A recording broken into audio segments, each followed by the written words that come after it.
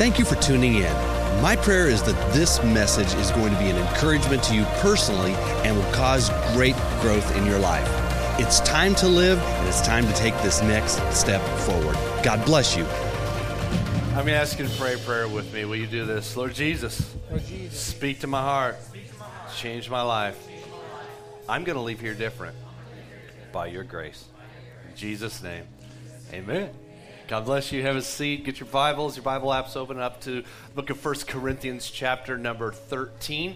1 Corinthians 13, verse 1. Hold your place there. Like they mentioned, I'm looking forward to Partners Banquet tonight. We're going to have some good old Esperanza's, Joe T. Garcia's food.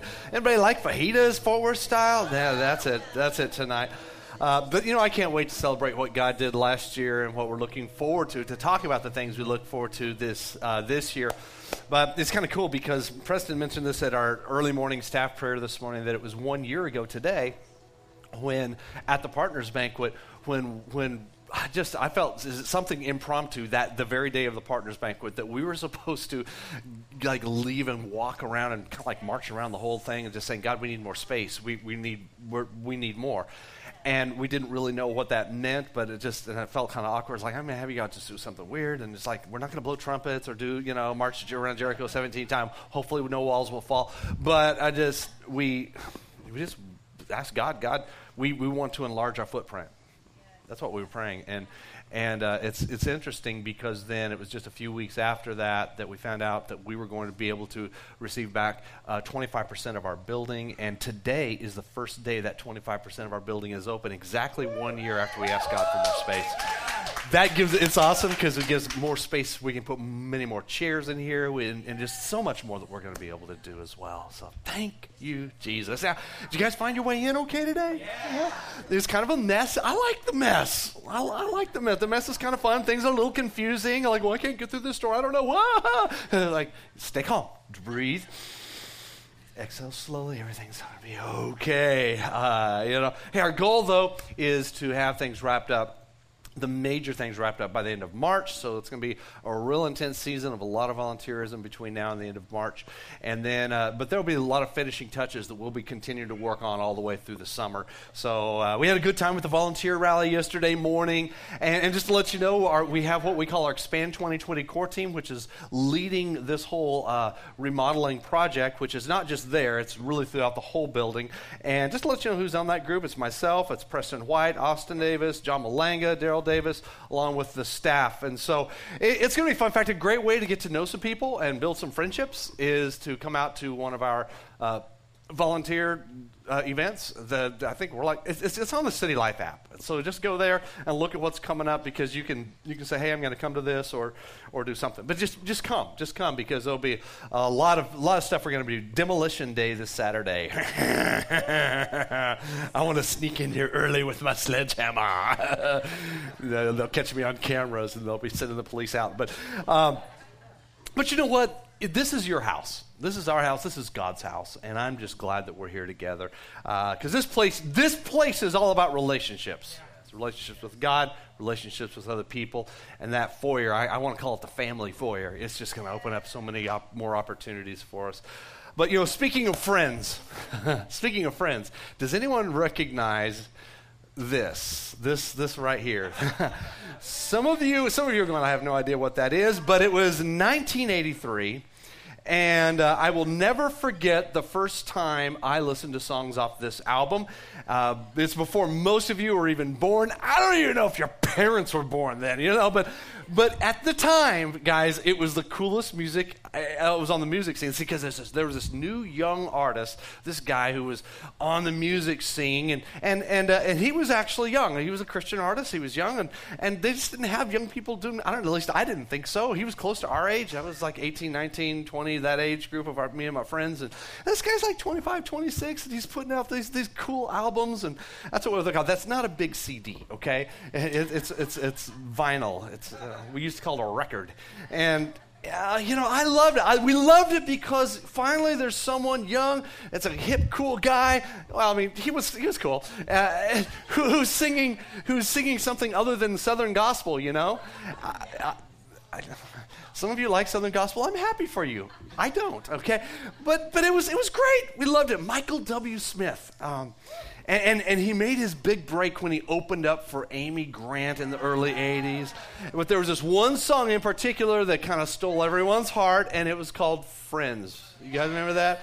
Friends are friends forever if the Lord's the Lord of them. And some of you are going, I have no idea what you're talking about. Just whatever. Just let me have my moment, okay? I would sing it for you, but I'm not that stupid. Maybe we can just sing it after church and hold hands. No, I'm not going to sing it. No, I'm not going to sing it. I'm not going to say. In fact, the deal is I wanted to get a little video clip and show it up here of Michael W. Smith doing it in concert. And YouTube has all kinds of new rules, and we couldn't put it up. YouTube. That's it. I'm done with it. But this cool line in there says, friends are friends forever if the Lord's the Lord of them. And I like that because that's not really a quote from the Bible, but it's Bible truth. Here's the deal. Here's how it works. With Christ, friends can walk through just about anything together. You really can. And because of Christ, friendships carry on into eternity. In other words, if you have a friendship with another believer right now, that friendship doesn't end at the end of this life. It continues. That's pretty cool. And friendship, what it is, it's really a deep love for each other. And friendship is really central to our faith. And so I've entitled today's message, it's a little corny, but it's called How to Help a Friend. Now, I know at first glance you might say, well, that's kind of like soft and lame and like whatever. No, it's not. You just wait till you finish with this message. Because here's the truth. Hell is after relationships. Because friendships are at risk. And friendships are at risk because there are forces of hell that seeks to divide and conquer. That's what hell does. Animosity, betrayal, hurt, all those things happen within the context of friendships. And I really believe this. The source of it is hell itself. And it started in the Old Testament, the book of Genesis. A lost or a fractured friendship, it can literally be heartbreaking. And the thing is, everyone has faced it. We all know how it feels. And really, it's easy when you're in a place like that to just say, forget it, I give up, I'm not letting people back into my life. And I get that because, again, we've all been there. But that's exactly the place hell wants you to be. For you to be separated from other people with this wedge driven between you and your relationships. Hell wants you isolated from healthy relationships. Because if you're isolated, you're toast. Basically, Satan's plan has always been to divide and conquer. That's how he works. And that's actually how wolves take sheep. They find one that's out on the edge and maybe a little disconnected, and they come in and they surround that lamb, that one sheep, and they basically move it away from the relationship of the flock, and then the wolves move in and they have themselves a nice munchy dinner. You know, think about it. That's what Satan wants to do to you, devour you. That's why the scripture refers to the enemy, refers to hell as like a wolf. In fact, it talks about wolves in sheep's clothing to sneak in and separate people out and devour. That's real. That's in the scriptures. The Bible warns us about that. Basically, what the warning is that I'm putting out here to you is hell wants your relationships severed. Satan wants your friendships to dissolve.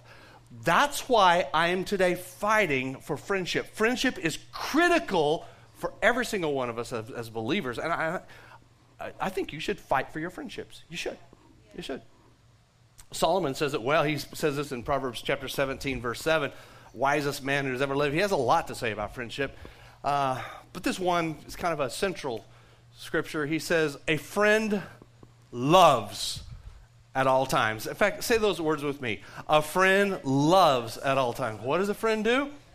And how often do they do it? Always. So really, that's pretty basic. In other words, love, genuine love between friends isn't going to quit when your feelings get hurt. Getting your feelings hurt is a real thing, you know. They hurt my feelings, and now I'm sad, and I'm never going to be friend again.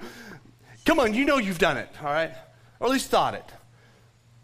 And I'm not here to minimize getting your feelings hurt because I know it happens. But here's the deal. We put way, way too much energy into this whole thing of getting our feelings hurt. In fact, more friendships have been dissolved over hurt feelings than anything else. That's true. You're right. Like, she thought she was trying to think that she was thinking about trying to send her a text, but it didn't have the smiley emoji, not realizing that she wasn't thinking about it anyway, and her emoji keyboard broke. You know, or here's another one. I don't know why texting seems to separate close friends more than anything else, but he thought that he ghosted him on text because he thinks he's a jerk, and so, well, he must think I'm a jerk. So, but you didn't even realize that he got himself a new phone, and he was going the cheap route. He didn't get himself a smartphone. He got himself a dumb phone, didn't know how to text with it, and so that's just it, you know? You guys know what I'm talking about, though. Now, I know there are sometimes legitimate, real major failures that cause friction and fragmentation in friendships, but if a friendship is not built on love, it's going to have all kinds of problems. But if a friendship is built on love, you don't have to axe it just because there's a little hang-up, all right? Even big hang-ups. Remember this, the adversary is hell. Hell is going to do everything possible to drive in the wedge. Understand that when the friction and the pain and the conflict comes, it's hell at work. So address the real source here. So here's the deal. Love is basically a covenant. It's not a contract. I want to talk about love here for just a few minutes. I'm not talking about romantic love, but I'm talking about this deeper level of love. See, true friendships, they're not contracts. They're actually covenants. And there's a big difference between contracts and covenants. And that's so much in the scripture about that, because a contract is conditional, which means this. You do this, I'll do this. If you fail to do this or you fail to do that, then the deal is off, right? That's a contract. We all sign contracts, every one of us. We have different levels of contracts that we do in the business world. You're doing them all the time, you know. But what does a contract do? A contract basically keeps everything in order, puts it all written down so that nobody takes advantage of each other, right? Yeah, that's a good thing. Nothing wrong with contracts. A contract is, but it's really all about having these clearly expressed rules of engagement. Break one of the rules of engagement, and the contract might be off. Okay? In other words, you don't pay your car payment, they're going to come take your car. But a covenant is different. That's why the car dealerships don't do covenants. Because it's not conditional. See, contracts can be broken, but covenants can't. Now, a covenant can be violated. Scripture talks all about covenant being violated, but covenant can't be broken. And, you know, love is a covenant. It's best seen in God's relationship with us. God relates to us through covenant, which means this, is that we even violate our covenant with God through sin. We do. Every one of you have violated, if you have a relationship with God, you violated that covenant through sin, because we all sin. But God doesn't toss you out in the garbage because of that. Why? It's because the love relationship with God is not a contract, it is a covenant. In fact, covenant is God's ultimate design for marriage. Scripture tells us that God even gave us marriage so that we could get a glimpse of an idea of what covenant relationship looks like. Because a marriage, it's not a contract. In other words, Rebecca and I don't sit down and say, okay, you got to do this, and you got to do this, and you got to do this. If it's not done, you know, like right down there, okay, Tim will get the mail every day, and then I miss getting the mail, and she goes, that's it, I've had it with you. You didn't get the mail. Oh, this is off. And she wouldn't do that. Would you? Oh, okay, good. I was hoping on that one.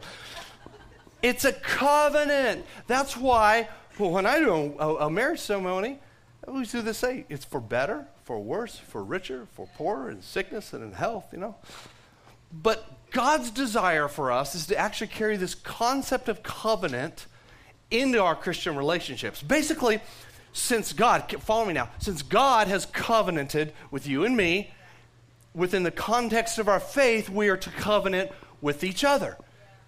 See, when Jesus was confronted with a demand to tell him, tell us, what is the greatest commandment of all? What's the biggest thing out there that we need to follow? Well, Jesus, he just immediately dropped right into it. He goes, oh, well, I'll tell you what that is.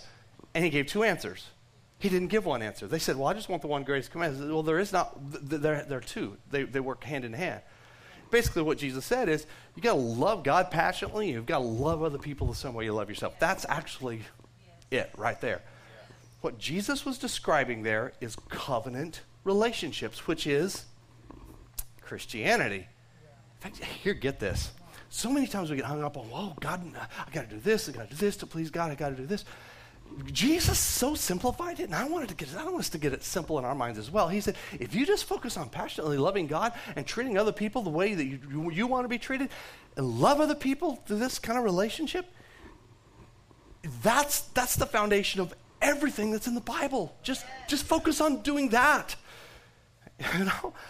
And so covenant love, it's really the essence of Christianity. It's the essence of our faith. But it doesn't mean that all of your relationships are going to be like super strong and intense all the time, because over time, there's this ebb and flow. The way to various relationships change, but the covenant of love should remain when it's believers involved. In other words, you're not going to throw them out with the trash, even though the relationship is not as intense as it was. Covenant love, Christian love, that's another way of putting it, it desires what is good for the other person and what's best for them, and you're really not looking at what you're going to get out of the deal. That's a contract, you see. In fact, within the church family, when we truly operate in covenant love, it actually even opens the door for the supernatural work of God. That's real. So, I'm not in a love contract with you guys. This is a covenant. So Paul then explains to us in 1 Corinthians chapter 13 what this looks like. And this is where I had you turn earlier, and I want you to get this ready now, because we often call this the love chapter of the Bible, but it's really about covenant relationships at work. In fact, it's even written in the whole context. If you read the chapter before and the chapter after, you'll see that it's really written in the whole context of spiritual gifts. It's because people they're like, oh, we want to have spiritual gifts. Just like, you know what? You guys are focusing on the wrong things. Now, there's nothing wrong with the supernatural spiritual gifts at all, okay? But it's like, you've got to focus on love first. And you get this down, then watch out. I'm going to open the door. I'm going to open the windows of heaven. Okay, take a look at it. Here we are. 1 Corinthians chapter 13, verse 1. He's writing to this church. He says, if I speak in the tongues of men and angels, but do not have love, I am only a resounding gong or a clanging cymbal. In other words, a spiritual gift, speaking in tongues, gift of the Spirit right there. So this gift of the Spirit is operating, you're speaking in tongues, and it's like, you know what, if you don't have love and you're trying to do that stuff, what he's saying is you're annoying. It's empty. There's nothing there. If I have the gift of prophecy and can fathom all the mysteries and knowledge, if I can have faith that can move mountains, but I don't have love, I'm nothing. Okay, you seen how serious this is? Yes. You don't gauge a person's spirituality by how they act with the supernatural. Although I embrace the supernatural 100%. Catching me? Yes.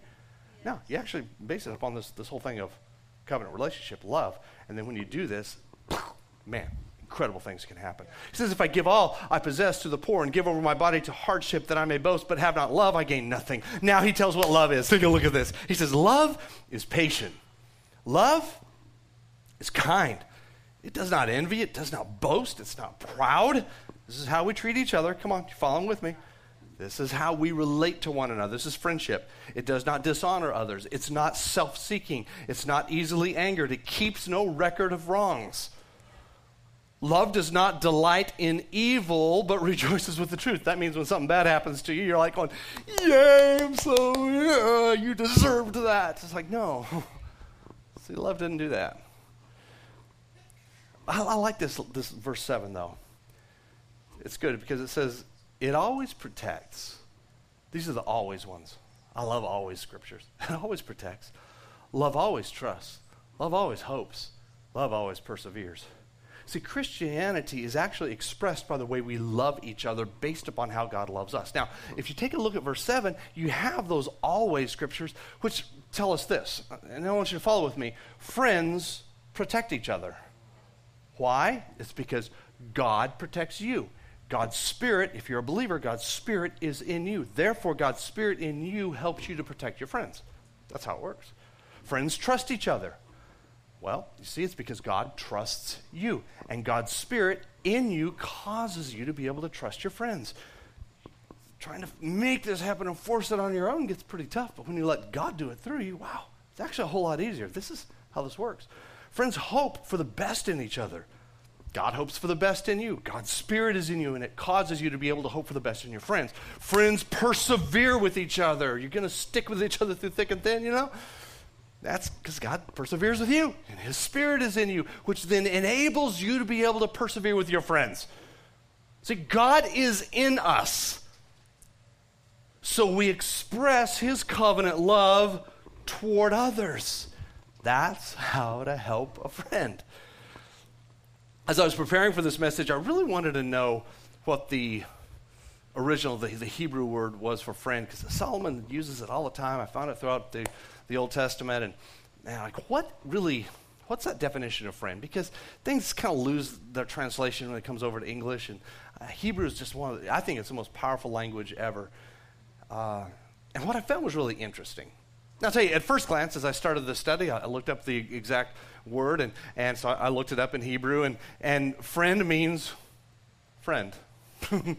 It means friend, companion, or neighbor. It's like, oh yeah, well, there's nothing too deep there. Like, yeah, I get that. That would make sense.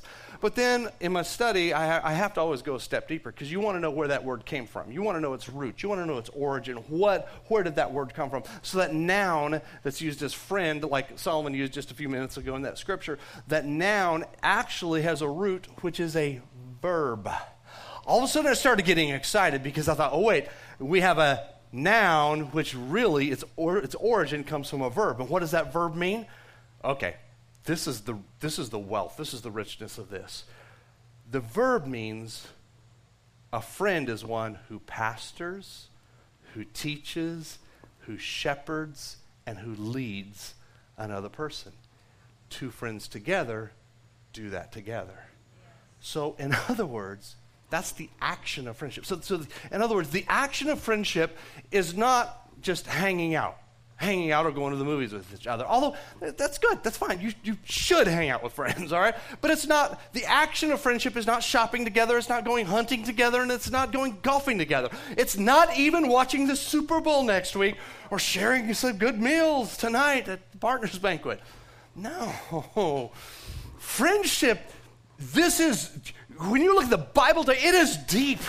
It means you're actually pastoring each other, you're teaching, you're shepherding each other. It means you're tending to each other. A friend, therefore, in a biblical sense, means this. It's a person who takes you, who leads you to a place of abundance, that leads you to a place of peace, that leads you to a place of provision, and to a place of care. And it's not one-sided, because you're both doing it. And it's not even 50-50, it's 100-100. It's mutual. I mean, can you now think about this? Can you imagine a church full of people that actually does that with each other? Yes. Whoa. And then when you think about it, what friends do for each other, it actually sounds like what God does for us. Yes. Right?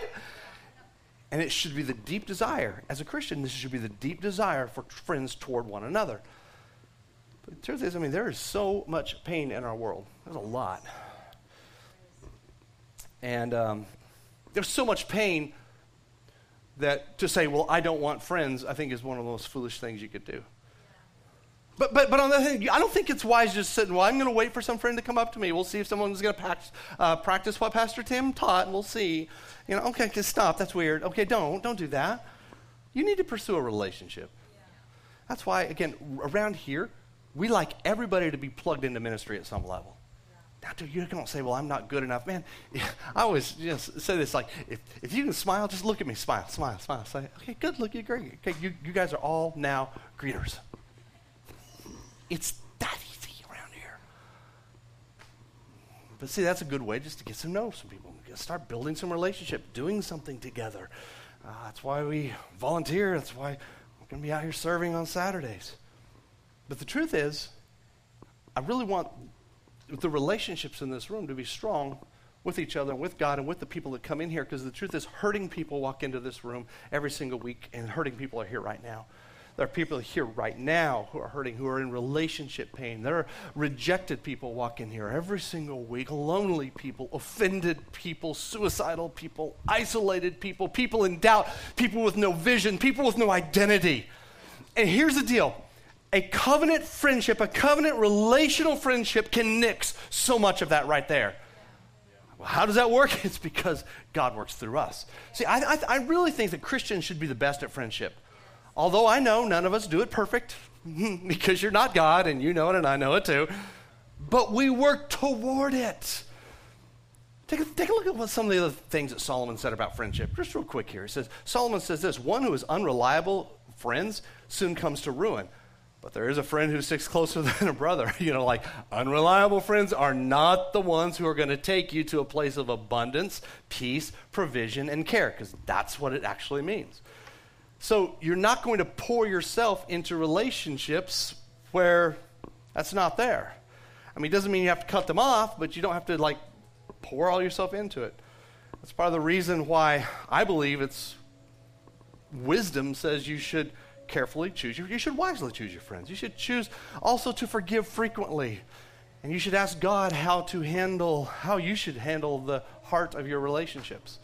Solomon also says this. He says, iron sharpens iron, so a person or a friend sharpens another. In other words, you should pray for your friends. Pray with your friends. War together. Fight for each other. Challenge each other. Sharpen each other. That's how to help a friend. Solomon says this. He says, a perverse person stirs up conflict, and a gossip separates close friends. And so this is actually a parallelism here. It's kind of a Hebrew way of communicating something, which they have two statements, and the two actually mean the same thing, except they're stated very different. So in other words, what he's saying is a gossip is a perverse person. Have you ever thought of that before? That's the truth. A gossip is actually a perverse person. So don't do that. Don't do that. Now you see what it really is. It's pretty gross. And when gossip is happening, he also says there's going to be conflict and walls are going to go up between friends. So you can see, how does hell work? How does hell destroy? Through gossip. Right there. That's one of the methods that we just have to expose. That's why I'm exposing it right now, just throwing it out there. So, we've all seen how gossip hurts, and it does hurt.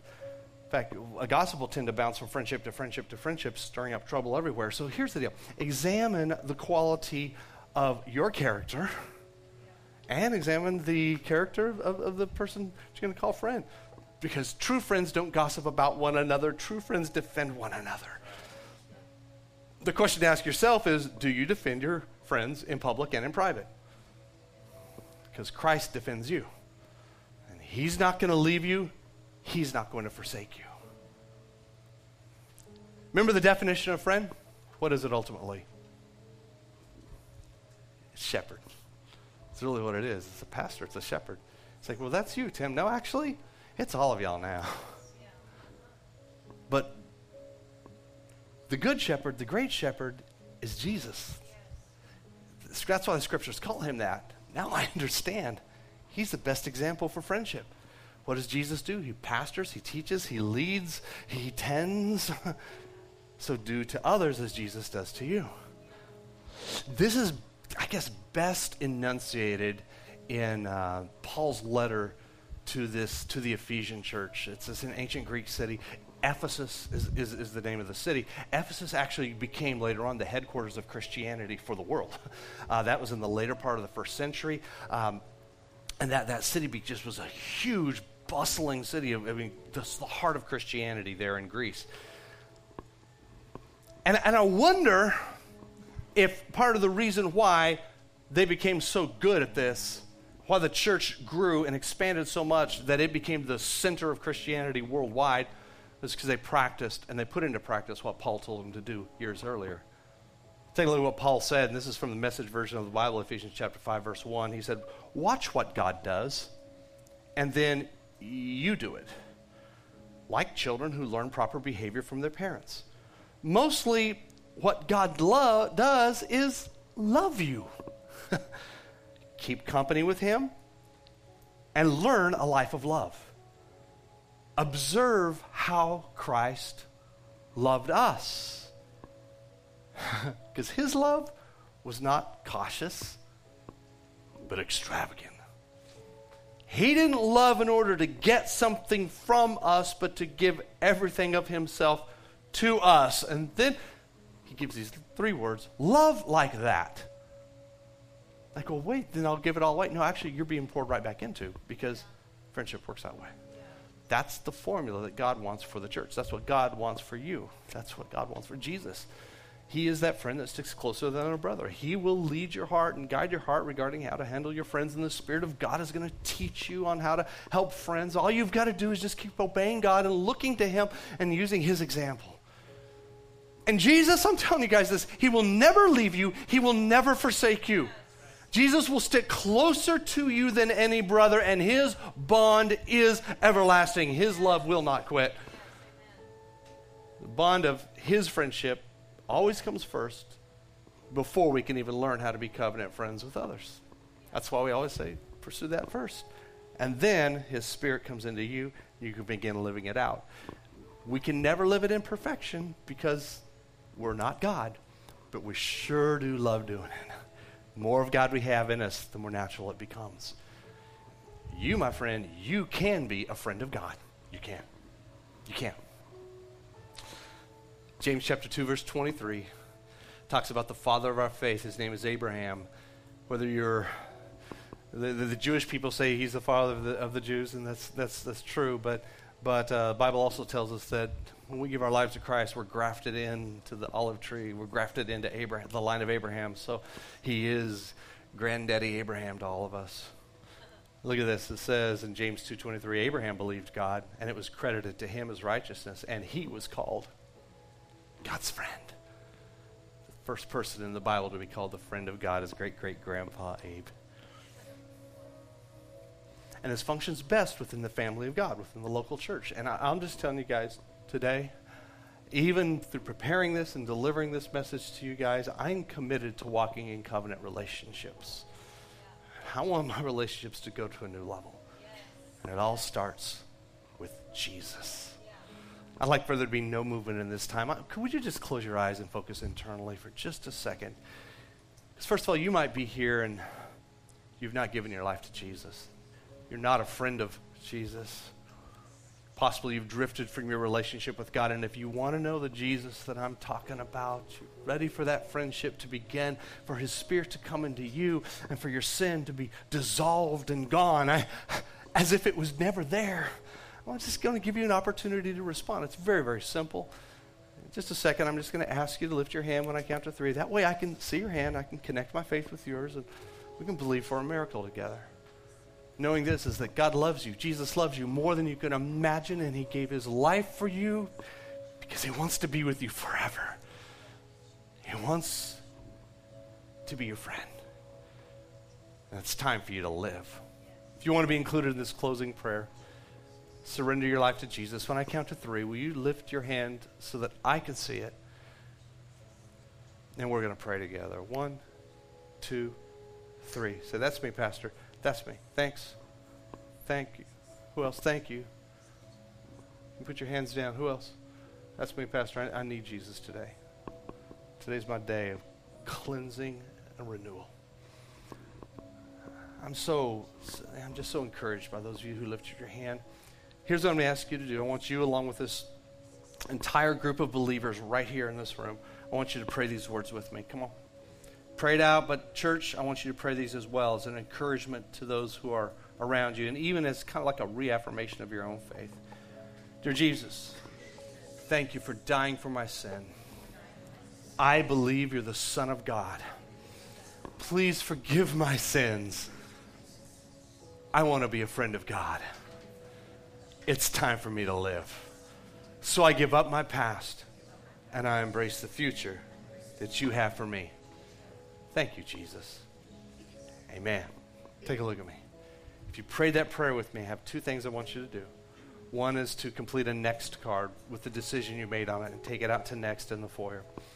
That way I can connect with you on some next steps. But the second thing is just to commit to being in church for the next 6 months and watch what happens in your life.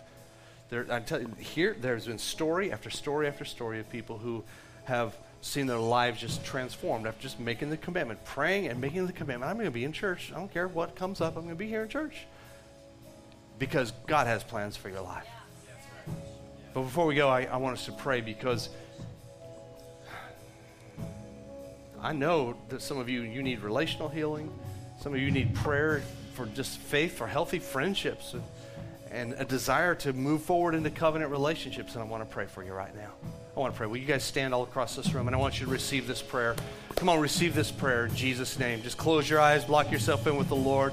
Receive this prayer. God, I just pray right now for those who are in horrible relationship pain. God, whether it's marriages or business problems or brothers and sisters or friends, God, siblings or parents and children. God, I pray, Lord, for you to bring relational healing. And hey, just ask God to heal your heart right now. Come on. Just ask God to heal your heart. Because it always starts with us. So God, heal my heart. God, help my heart to be different. Help my heart to be changed. And we pray for them as well, God. I'm not going to try to force them. I'm not going to try to manipulate them. Because God, you can do a whole lot better than I can. We thank you, God, that you can heal relationships in Jesus' name. God, I also pray that healthy friendships will spring up in our lives. Come on, just pray. God, give me healthy friends. God, give me the kind of friends that Pastor's preaching about today. God, I want that. God, I'm going to pursue that. I'm going to look for that. I'm going to get out, God. God, I pray that this will be known as a place where the friendships are robust and they're alive, full of the life of God. God, give us a willingness to enter into covenant relationships. Help us to love others, to shepherd, to nurture, to pastor, to care for one another, just as you do with us, God. God, I pray that covenant relationships will be strong in this house. And Lord, I pray that as we do so, the supernatural will open up in our lives. God, that even in our gatherings, in our personal lives, God, we're going to see more and more miracles. We're going to see more and more of the work of God, God, through healings and prophetic things happening in our lives, God, just incredible signs and wonders can happen in this place and in our lives because we're operating in fundamental Christianity around here. God, let it be with covenant relationships in Jesus' name. Have you discovered your street of influence? Whether it be family, government, business, arts and entertainment, faith, health and vitality, or education, head over to culturalstreets.com and discover your street today.